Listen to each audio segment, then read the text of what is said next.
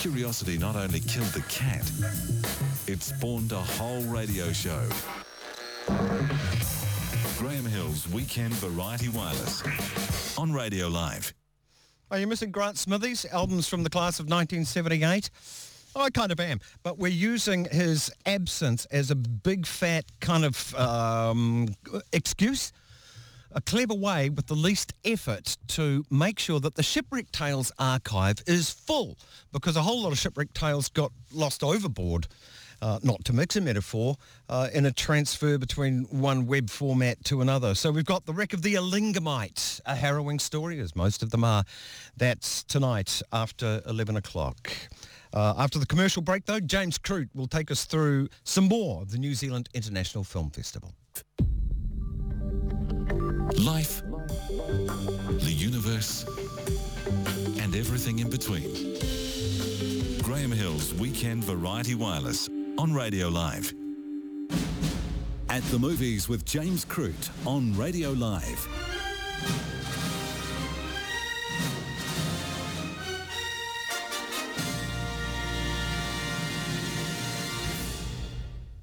The film festival is well and truly underway.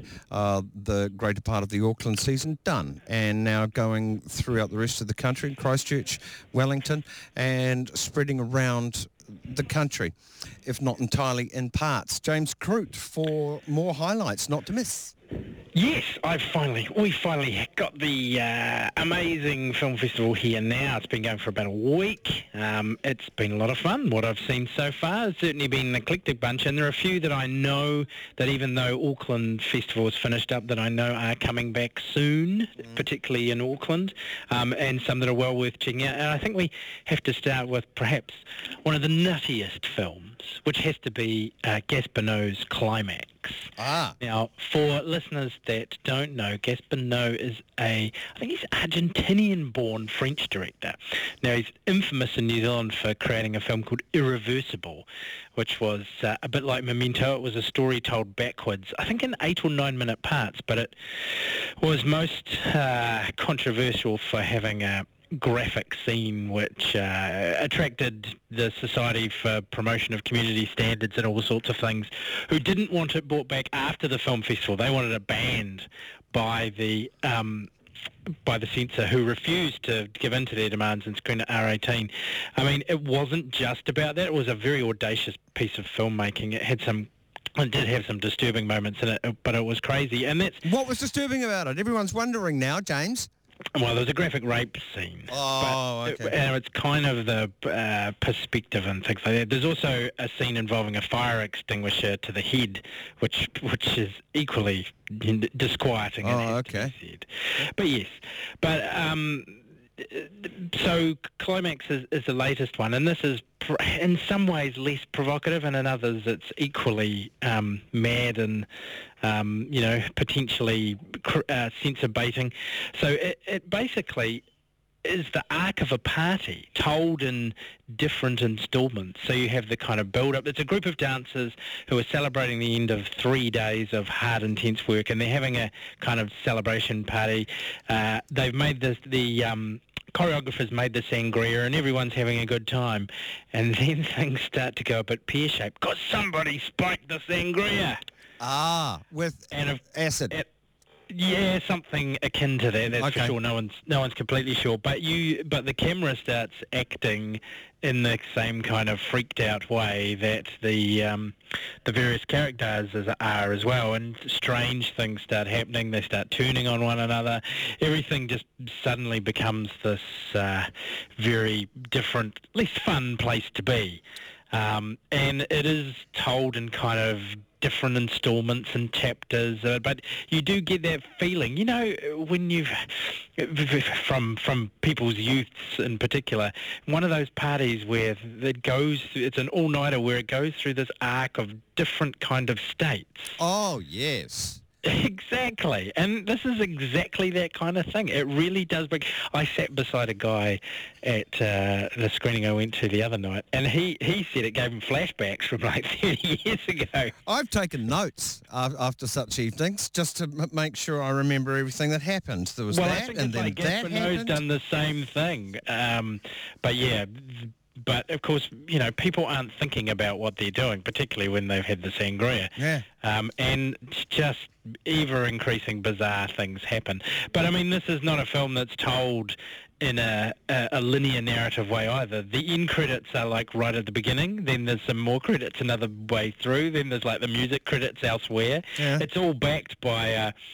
a changing soundtrack that reflects the moods. But isn't that like a party as well? Yeah. You stick someone with the turntable and they're, trying to match what's going on with, by providing something similar. Yeah, James is putting on Bob Dylan again, and no. Bob Dylan, the man who will sing at his concert but won't talk to you, he won't even acknowledge that you exist, No. according to the Aussies. Wanker.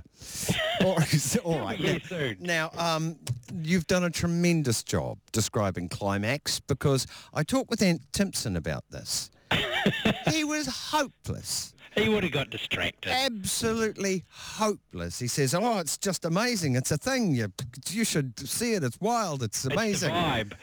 It's the vibe. And it gave me no idea. And the blurb, no, you've done better than the blurb as well in the I program. think it is. Look, I think it probably comes down to your personal experience of various things as well, because, and I don't have a lot of experience in certain things, but this kind of reminded me of how parties can go. Yeah. I guess maybe in the creative field as well. Maybe it's all my misspent youth and drama groups that sort of came back to haunt me. Yeah.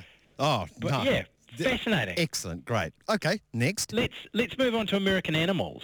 Mm-hmm. Now, this was the opening night film here in Christchurch, and this is by the director Bart Layton, who created that film a few years ago called The Imposter, which was this amazing tale and a bit of a blend of dramatisation and documentary about this... I think it was a guy in his 20s who passed himself off as like a 13-year-old or a teenager or whatever. And this is another true life story that blends that whole idea of the docudrama. So there's recreated scenes with interviews with the actual protagonists. And this is all based around events in 2003 at the brilliantly named Transylvania University in Kentucky. Yeah. I love how the Americans come up with names like that. Anyway, these guys were kind of, I think they were actually split between two universities, but they were bored. And the thing about Transylvania University it has this amazing collection of rare books and artworks. And they decided that a quick way of making a whole lot of money would be to steal them. Then they worked out they needed a fence. Then they worked out that in order for the fence to take it off them, they needed to get them appraised. So they had to steal the stuff, then get it to New York to get it appraised by an art dealer, so they could then sell it to a guy in Amsterdam who was apparently very good at this sort of thing, so they could get their hands on the $12 million. Right. This, I guess, like I, Tonya, is a classic case of people misremembering things, a heist that couldn't go more wrong because of the incompetency, and just pure entertainment for the audience because of the conflicting stories, as well as the dramatic way that it's told and the inventive kind of way that it's told. Nice. So in a lot of ways, it kind of reminded me of I, Tonya, but with the real people involved doing the direct-to-camera interviews rather than getting the characters or the actors as they did in I, Tonya. In the blurb, I do like the sentence, performed with piss, vinegar and some poignancy by a fractious quartet of bright young things. Yeah, and that is the real life guys. Right. To say. There are some amazing moments. And I know, having seen The Imposter, I know that the director-writer, Bart Layton, has particular dramatic things that he does with his real life people. You know, there are moments where he just has them sit there and reflect on the action that's just been on screen in the dramatised version. So you can see a little bit of the seams in how this is crafted. But that doesn't mean it's not quite a brilliant, terrible heist movie or a fascinating look at, you know, one of those little-known cases. You know, small-town case, attracted national publicity for a brief moment, probably barely made any news here, but it's just, you know, a fascinating tale of, well, I don't know, young hubris, perhaps, that these guys thought they were going to get away with it. Nice. I love those stories. Even as they were doing it, they kind of worked out that this was a bad idea. Not necessarily what it was going to do for their careers, but just that it had been ill thought out. And there's also the question of whether all of them were actually thinking along the same lines, and that in fact one of them could have been a fantasist. Okay. So it's quite brilliant. It leaves you with a number of questions as well as plenty of bizarro answers. Nice. You have time for another one at least? Yeah, look, let's talk searching then, because this is another fascinating way of telling a story. So it is a drama, but it's all told through computer screens. So everything you see is as if you were looking at the computers of the main characters involved. So it's all about John Cho's character, who's called David Kim, and he lost his wife to cancer, and now his teenage daughter has gone off to college, and all of a sudden she disappears, and he can't get a hold of her. So you see his FaceTime calls to her, you see all those kind of things. And so when he can't sort of, can't find her, and he realises that he doesn't have the contacts for any of her friends, he spies her laptop and sort of breaks into that. And you see him go through trying to get into her Facebook and then do all the, you see the little cheats of how you can get one password to get another password to get another password. Uh-huh. But then, it's kind of, you follow him as he's searching, going through all her Facebook friends, trying to get details, and at the same time there's a police detective who's on the case from a missing persons perspective, and their interaction and her work at the same time. It's very clever kind of thriller. It does eventually end up being, a little bit predictable narrative for this kind of movie, but it was kind of fascinating way of telling it, and I guess it's how someone would approach a missing persons case in this age. Yeah, and it's kind of like Gone Girl for 2018. Yeah, clever way of telling the story. Yeah, excellent. Yeah, good one. Alrighty, now the Premier League. Yes. It starts this weekend, doesn't it? Arsenal Man City, Monday morning. What an opening round game. Yeah, heavens. A few World Cup stars there. Yes. No, Mourinho's already thrown his toys out of the cot and they've barely kicked off.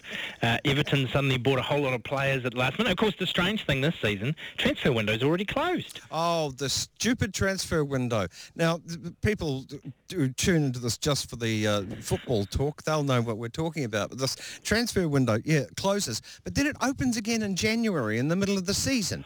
Well, but the weird thing is, traditionally, the transfer window has been the same throughout Europe, and it was always the end of this month, not. Oh, so, right. But England decided this year that they wanted to close it before the tournament kicked off. But it now means that all the European teams can now go around cherry-picking players for the next 3 weeks, and the English teams can't do much about it. So expect Eden Hazard to join Thibaut Courtois at Real Madrid within the next 3 weeks. Expect Paul Pogba to disappear off somewhere in a fit of pique with Jose Mourinho. Right. It's all kind of nuts. I believe you can still loan players in terms of the British stuff. And also, I think it only applies to the EPL, so the lower divisions, where the likes of my daughter's beloved Aston Villa reside, they can still pick up players over the next few weeks. Oh, really? It's just nuts. Oh, that is bizarre. Apparently there's a push for everybody to have to move slightly earlier, but we'll wait and see. Yeah, that is crazy. It's almost as crazy as the stupid idea of, why did they do this? Just to not hurt people's feelings. There's the Premier League, and then the second division got changed to Championship, and then the third division got changed to League One. I know that was a long time ago, but it's just an obvious thing that what, little Dudum's going to feel bad. Is it marketing? Yeah, I don't know. Yeah, the lower leagues are still called Great Things, sponsored by the Vauxhall, whatever. Yeah. I'll bring this up with Max next. Max Cryer, football commentator, raconteur and wordsmith. Etymologist, I almost got him in the insect world there. Etymologist will be with us next. He's training at Leach. We're having a look at the word spring and bamboozle and winkle pickers as well. What a great array for Max today. Thank you very much, James Croop, for Cinema Review and a small football preview of the EPL. Cheers. Words with Max Cryer. Words in papers, words in books, words on TV, words for books, words of comfort, words of... Max Cryer with his weekly dissertation on words, their origins and meanings, and directed in large part by your questions. If you want to ask Max anything on the subject, feel free. Just go to... What? I like the word oration. Did I say oration? Dissertation. Dissertation, was it? Yes. And if you want to ask Max anything along these lines, you can do it on Facebook message. What's it? You can email from the Weekend Variety Wireless webpage, or you can mail P.O. Box 8880 Simon Street, Auckland, SYMONDS. Okay. Now, our word of the week, Max. Spring. Is it really spring? Well, I took a risk. You know, sometimes it's spring for an hour or two in the mornings, then disappears in the afternoon. But yes, that's exactly right. It will inevitably happen. Like we hopefully will still be on air when spring actually happens. And when I was thinking about the words that some cultures call it, like Frühling or Printemps, I looked at the English history of the word spring, which seemed extraordinarily innocent. Because sometimes during the 1300s, the cold weathers would draw into close, as they always did. Things began to get a little bit less cold, and people in England started to refer to the change as springing time, which meant that the branches were springing with little leaves and the plants were springing from the grounds. And so that stayed for a while, but over the 100 years following, it got shortened to springtime, the time when the leaves started springing. And then, 100 years after that, in the 1500s, the second word was dropped, and the simple word spring became the name of the season in the English language. And then people still use springtime, though. People still use springtime. Oh, yes, but I think they mean it generally than just the name of the season. But there was a change in the term we know as spring fever, because in earlier centuries, spring fever referred to the unpleasant head colds, the snuffling runny noses which tended to strike people during this change in the weather. But over time, spring fever came to indicate not just a cold in the head, but rather a feeling of excitement and vitality, often associated with increased feelings of romance. So all those pleasant things could be beginning to happen around our country from now onwards. Springy lambs, they would do it too. But you think of spring and it'll hear lamb and it's springing about. Yeah, that's actually quite funny, because they are a symbol of spring. Aren't they just? That they do actually spring about. Okay, now during elections, what does the hustings actually mean? It's a weird word, and the history is a little bit complex. I'll try and make it simple. I was asked, what does it mean? Where does it come from? It's a very old English term. Centuries ago, it was borrowed from just over the channel from a Norwegian word, bearing in mind that Norway is not very far away from England. And in the Norwegian language, it was based on the word hus, meaning house, plus thing. And thing meant a gathering or assembly. So in English, this became husting, indicating an assembly held by the men who formed the household of a nobleman or king, a leader. Well, it gravitated upwards to being used in London as the name of the highest court. The highest court in London City began using the word husting, and from there, from the 1700s onwards, a husting, a singular husting, was the name, this is the good bit, for the actual platform from which the parliamentary candidates made their speeches to the public. They stood up on a husting, and that travelled around America where they used the word stumping because men stood on tree stumps to make their speeches. Oh. But by the 1800s, the word hustings became a plural, hustings, and when it's said as hustings, it has a metaphorical sense of an election campaign in general. Right. So that if the hustings have begun, it means that the electoral machine is rolling along and the policies, the platforms, the speeches, the whole process are now underway. Oh. Wonder what the Norwegians call it. Oh, well, they meant it as a house. Husting. Yes.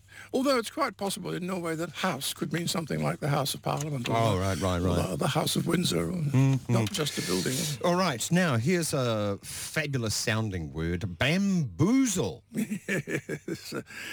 Well, it means, it has several different levels. It means to deceive or get the better of someone by trickery, flattery, or just confusing them.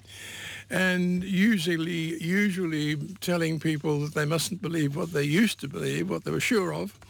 Now, the word has been in use for 300 years originally, and in early days it meant to deceive by trickery, and it was perceived as referring to underworld criminals using falsehoods to deceive people.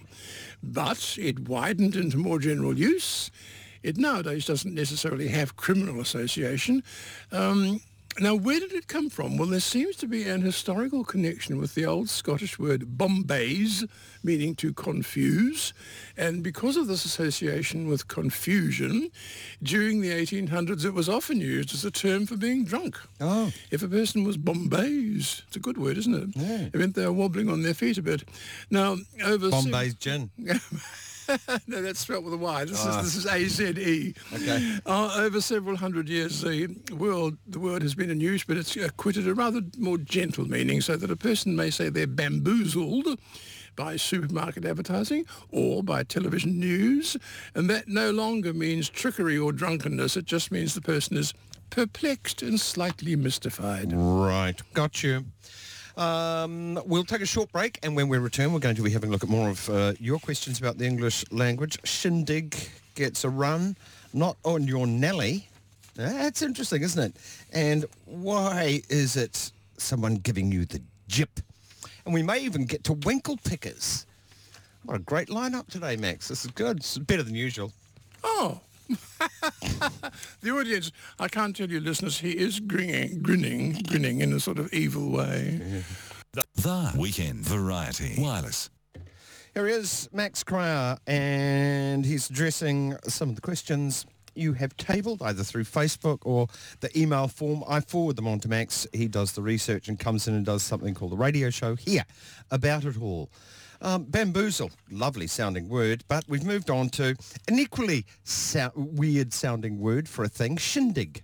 Shindig is a noisy, lively gathering, and as we know it now, the word first appeared in America in the 1800s, and it is believed to be a combination of an ancient word from Scotland, which is slightly modified first by the Scots and then by the Americans. The word used to be shinty, which seems The game. Shinty? Is that a game? Yeah. Well, it's an old Gaelic word, shintag, meaning a leap. And in Scotland, that word became shinty in common conversation, and it meant a game, like a very lively sort of hockey. It was rough, and it often, would you believe, it often had 100 men on each side. Oh, I can see that happening. Yes, in Scotland, no holes were barred. By the 1820s, there was an image of anything noisy and brawling to be compared with a game of shinty, or its variation, which slowly became shindy. And it could have stayed like that, and sometimes still does. You'll come across a Scots person who remembers it as shinty. If you said, kick up a shindy, most people would know that you meant an argument, a protesting clamour. But the slight variation into shindig appears to have come from the influence of the southern parts of USA, where a kick in the shins was always referred to not as a shin kick, but as a shin dig. Really? Just an odd American usage. So it's not difficult to see the change take place in the g of dig becoming grafted onto the old word shindy. So eventually, the noisy Scottish game, the aggressive shin-kicking schoolboys of the southern states in America, the game amalgamated its name into shindig, meaning an argument, a commotion, or a gathering characterised by a great deal of noise and activity. All right. A bit of a hoot nanny. That's another one. Yes. Could we leave it for another week? Yeah, sure. I'm not expecting you to do that off the top of your head. Hoot nanny. Well, I that's think that's an even better sounding word. But it gives the impression of social pleasure rather than a shindig, which can be a drunken mess. Oh, right. Okay. It's nice to have these distinctions. What an They're exquisite toolbox the English language is. We can pare away very, very fragile little meanings. Okay. Not on your Nelly. Nelly? Well, means not under any circumstances, certainly not. Emphatic no. It's an abbreviation of a Cockney slang item. There are two explanations, one much more widely believed than the other. Number one, Nelly is short for the name Nellie Duff. And although the word isn't spoken, as is general with Cockney rhyming slang, Cockneys know that Nelly means Nellie Duff, which rhymes with puff, which means breath, which indicates life. So it's a comic way of saying, no, not on your life. There's an alternative version. Good heavens, that is just so protracted, isn't it? But that's very normal in Cockney rhyming slang. Yeah. You have to know the history of the word that's... Nelly, duff, puff, breathing, life. Yes. Not on your life. Death, yes. Right. So there's a variation. Who is Nelly Duff? There isn't one. So there's an alternative explanation, which is not so widely accepted, but it means the same thing.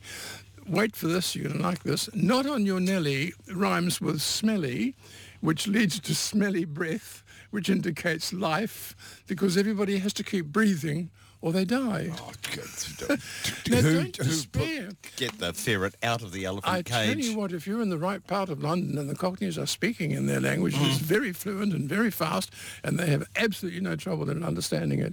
There'll be people listening now who are from London who know about Cockney rhyming slang. It's world famous. Of course it is. I wonder if it's still living. I think so. I hope so. It was omitted, I think, from the script of Pygmalion, which later became My Fair Lady, because she, of course, was a Cockney.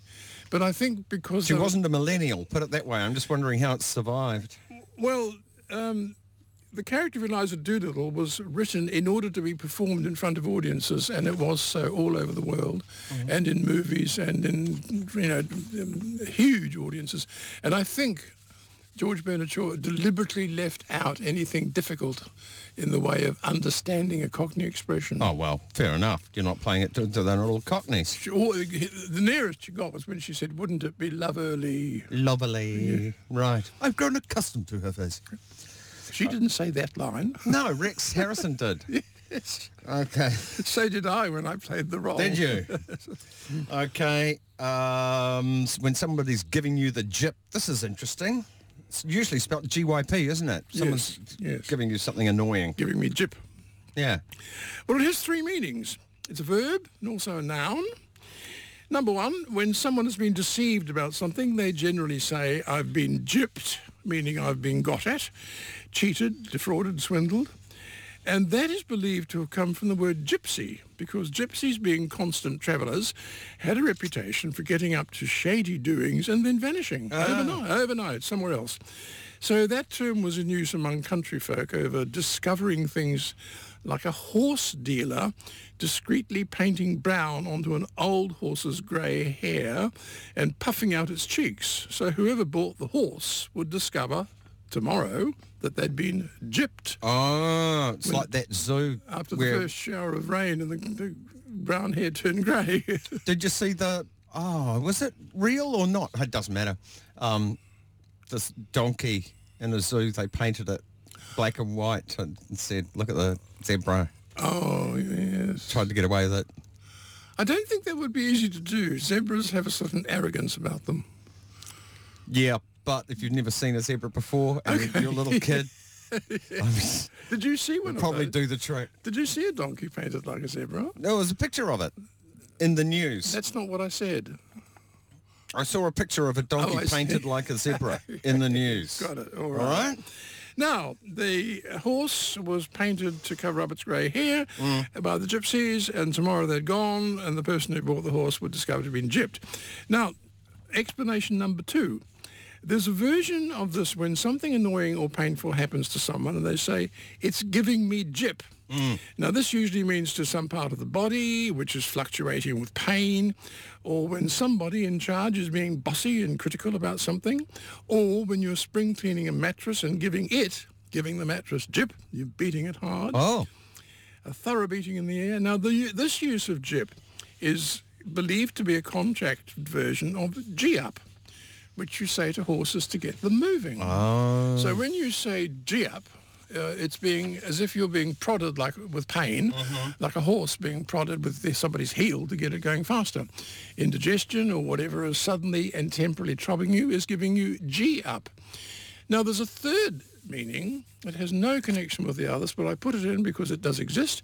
It's used by some people when they feel queasy, not just pain, but queasy, which is different, and they have jippy stomach. Oh. Now, this dates back to the 1800s. It's quite common, actually. Lord Kitchener led the British armies in Egypt, and the soldiers used the word jippy as a slang reference to Egyptian citizens.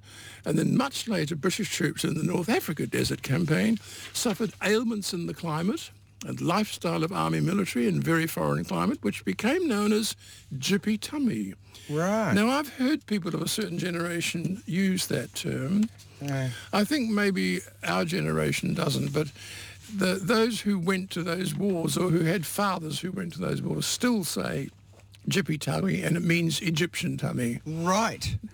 I wonder if it's in the script of Dad's Army. It should be, shouldn't it? I would think that it probably is, except that the British, well, no, the British usually can tread very heavily on sort of international jokes. But Corporal Jones, he was in the Sudan with Kitchener and fighting the Fuzzy Wuzzies. That's how he found out they don't like it up him. Oh, well, I would think if he was prepared to say fuzzy wuzzy in plural, it was in public, he was probably also going to say jippy somewhere along the line. I think so. Now, were we going to have a look Yeah, at... we can go. We've got plenty of time. Winkle pickers. Oh, Have you finished with Jip? Yes, I finished with Jip. Okay. I was going to look at... we've done hustings. Winkle pickers. Did we do bamboozle? Yes, we've done bamboozle. Let's look at winkle pickers. Please. It's a kind of shoe. Well, it's not a kind of shoe. It is... the word is used to describe a kind of shoe, but... It's called a winkle picker because in England there is something called a periwinkle snail, otherwise known quite commonly as winkles. There are people listening to us right now who can remember, if they lived in England, winkles, catching winkles on the beach. They're a popular seaside snack, and they're eaten by using a pin or a pointed object to push in and extract the soft parts out of the coiled shell carefully. Hence the phrase which you've heard, to winkle something out of somebody. Oh. Get it? Yeah. You sort of have to use a sharp, very slim, sharp pin, and gradually you'll get what you needed out of that person. Now, based on that, which apart from the shoes, we still say when someone doesn't want to have some information or to give some information, we say, I'll winkle it out. So when the shoes were invented with those amazing pointed tips, they were called winkle pickers because although you couldn't shove one inside a shellfish and get the fish out, it did look like you were going to poke something sharp into the... Right. You poked it into the shell and sort of speared the flesh and then grabbed it, pulled it out. Pointy. Pointy. Yes. So hence they were, that is fascinating. I saw it coming as soon as you said that you picked the winkle with your picker. Yes. You winkle it out. Winkle picker. It's, It'd be hard put to it do with a shoe, but the idea was there. I had no idea. It had to do with seafood. Someone tell Gordon Ramsay. Or Stein, he'd be the one to talk about it. Today is an interesting anniversary. Is it? 202 years ago, 1816, New Zealand's first ever school opened. Oh, heavens. Isn't that extraordinary? It is. I was amazed. It was organised by the missionary Thomas Kendall in a tiny, tiny settlement called Ohihi in Northland, and there were 33 students. Oh, did I say students? I should have said pupils, shouldn't I? Because they were pupils. You're the word guy. Well, actually, there's a change taking place. There are no more pupils anywhere at all. All of the press and media always say students. Right. Even I when think they think it sounds flasher. Yeah, they do. Even when they're 5 years old, they're called students. Yeah. Now, the youngest of these pupils was 7 and the oldest was 20. And within several months, the roll number had doubled. Now, the Maori pupils were taught the English alphabet and syllables, and the Pākehā children were given instruction in Maori language and grammar. Now, that was 1816. In our time today, throughout New Zealand, there are now 760,000 children attending schools in New Zealand. Oh, that's on a good day. It all started 202 years ago with just 33. That number, 700 and whatever thousand, that's how many are supposed to be in school. Those are enrolled. Yes. Some of them are playing hooky. That you can't quote because you don't know. That's just another word. I'm winking. See, that's another one. You can Why are you guess. playing? Why do people play hooky of all sorts of things? Of all the things. Okay. Just regarding how there is this, I think, a general desire not to offend anybody by calling them a pupil because it's student sounds flasher. Everyone's a winner.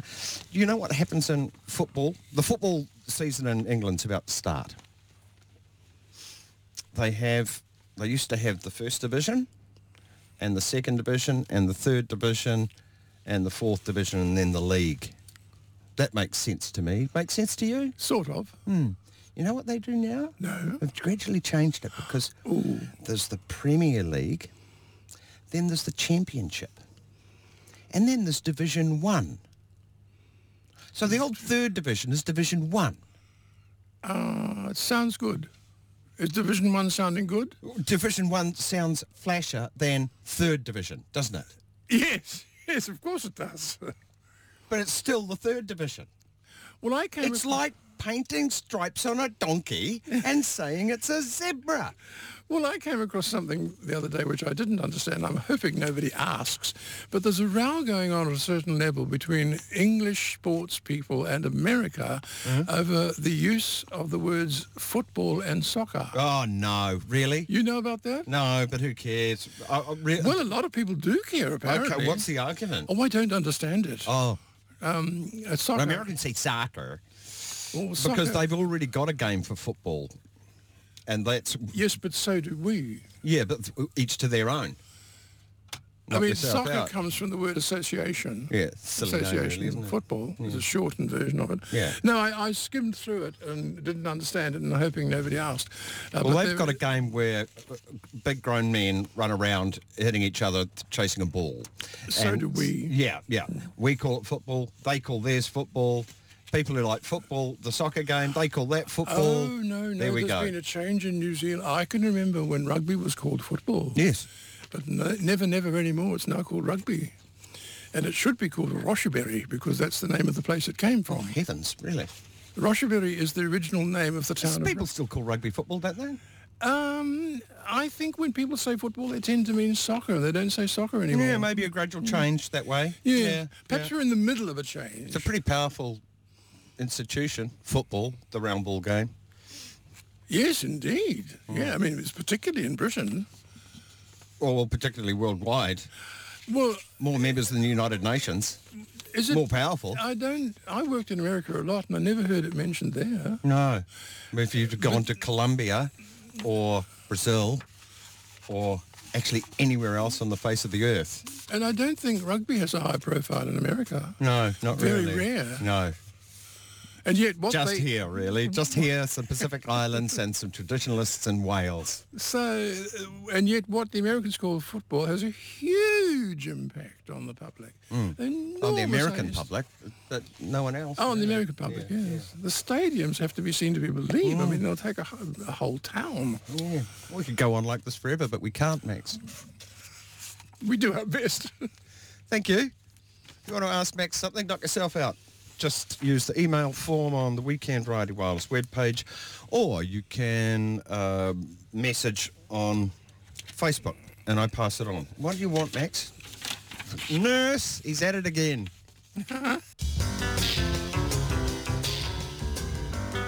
Off he goes, Max. Thank you. There's a thing called this is very much associated with the English language, up Max Creek. You should come back and have a listen to this, or you can have a listen on the radio. There's a thing called the Plain English Awards. It's a New Zealand thing, and we've got all about them on the Weekend Variety Wireless webpage, their Twitter, all the different formats. You can nominate good plain English and awful not plain English, complete failures, and just bull, just wordy postmodernist nonsense. The entries are open until the end of August, and we'll be following who gets what awards in September when the awards are held. Tomorrow we'll be having a chat with someone behind this, Greg Fortain, former race relations conciliator. I don't know why he's got anything to do with the Plain English Awards, but good on him, because I think it's a good thing. Now, someone who was a champion for Plain English and was magnificent at just pointing out utter bull, especially in the realm of business jargon, which is a rich vein, you must admit, was Lucy Calloway and her little podcast that she did, about 5 minutes of pulling apart business jargon and poking the borax at it. Bless her. She went on to, instead, for free, teach people mathematics as a charity. So good for her, but it means we miss this sort of thing. Here's her roundup. We'll play it, I think, tomorrow night if we have time, but just in case we don't, you got to hear this. Her roundup of business jargon rubbish, or flannel as she calls it. I think this one's from 2012. Come back, Lucy. There are so many prizes to award in my latest Golden Flannel Awards that I'm axing my usual preamble and getting straight down to the business of giving out the gongs. The big news is that I've decided to supplement the prizes for Bull with an award for Cock. This stands for Chief Obfuscation Champion and is open to big-name chief executives. When I conceived this award a few months ago, I promised it to Angela Arends for writing in her annual report, "In the wholesale channel, Burberry exited doors not aligned with brand status and invested in presentation through both enhanced assortments and dedicated customised real estate in key doors." Now, alas, I'm forced to take it away from her and give it to John Chambers instead. Last month, he sent out an email to Cisco employees beginning "Team" and ending "We'll wake up the world and move the planet a little closer to the future." Mr. Chambers beats Ms. Arends because he has created a concoction of sublime arrogance and cheesiness out of short household words. He is a well-deserving cock. I realise this will be disappointing to the Burberry boss, so I'm putting her in for another new award, the Door Gong. I was certain she'd win this for her outstanding effort in pretending her company sells doors when really it makes super pricey raincoats. But in the closing days of the year, I found a company called Record, which actually makes folding aluminium doors, but is elected to describe itself as a supplier of entrance solutions. Staying with solutions, the next prize is the Martin Luke's Creovation Cup for combining two words to make something less effective than either. This was a crowded field, as there was solutioneering from Myanmar, InnoValue from the Taiwanese government, and Sustainagility from Atos Origin. All are truly creative, but I'm giving the cup to Momentum UK for claiming that we live in a phygital world. From complex words to simple ones comes the Preposition Award. There are two contenders here. The first was shown to advantage recently in a statement from Lloyds. "We have made substantial progress against our strategic objectives," which suggests the bank is moving in the wrong direction. But the winner is the innocuous word "to," as increasingly heard in presentations. "I've got some slides to talk to." The unfortunate implication being that the speaker has to talk to the slides because no one else is listening. The next award, Most Extravagant Job Title, is always hotly contested, but this year there's a clear winner. Dr. Amantha Imber is Head Inventiologist at Inventium. Her job description, to turn people into innovation dynamos.